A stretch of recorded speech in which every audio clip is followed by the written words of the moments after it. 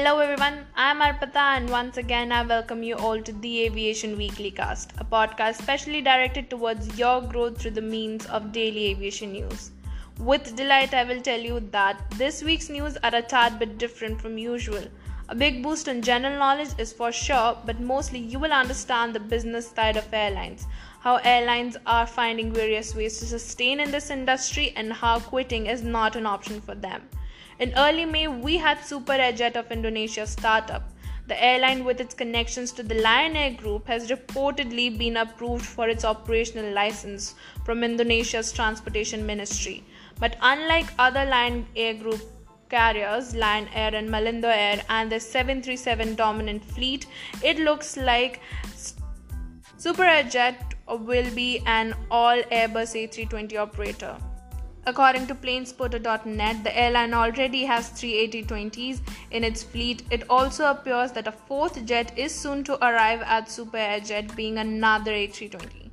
All the jets are configured to seat 180 passengers in an all-economy layout and having an average age of 9.5 years. And as for the millennial market, the airline's promotional material seems to confirm this, with flight attendants posing in the airline's uniform. The cabin crew's look appears to be an edgy beige theme, complete with cargo pants and white sneakers.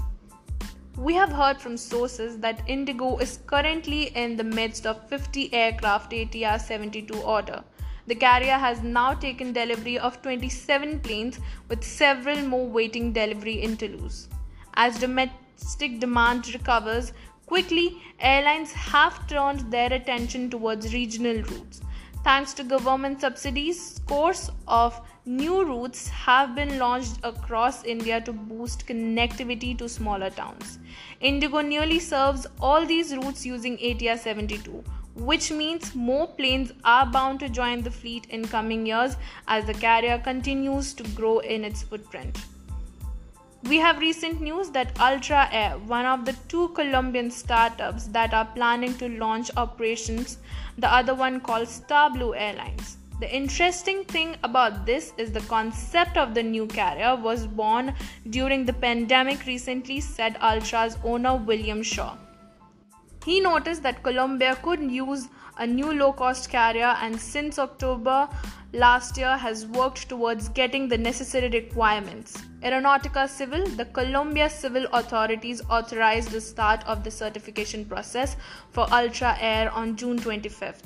Now, that is, if Ultra Air receives the green light, Colombia would then have 7 commercial airlines, Avianca, LATAM, Viva, Wingo, EasyFly and Satina being the others. Ultra Air plans to operate from 4 big cities in order to fly on as many domestic and international routes as possible.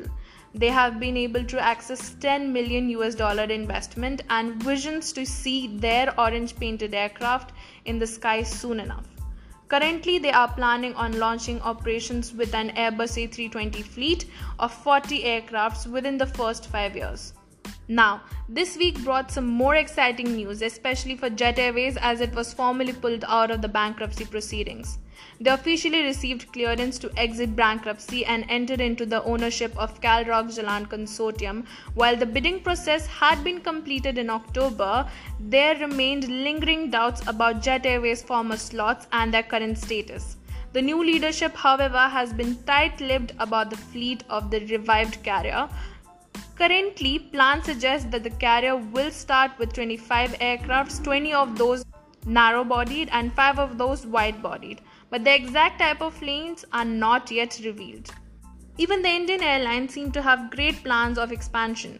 2 Indian airlines have firmed up plans to add more international destinations to their schedule as they prepare to resume regular overseas operations, anticipating a surge in demand for travel as the second wave of pandemic peaks down. Sources mention that Indigo have plans to connect distances up to 7 hours of flight time from 6 key metro cities, while Vistara will be expanding flights to US, Europe, as well as short-haul destinations in Southeast and Central Asia.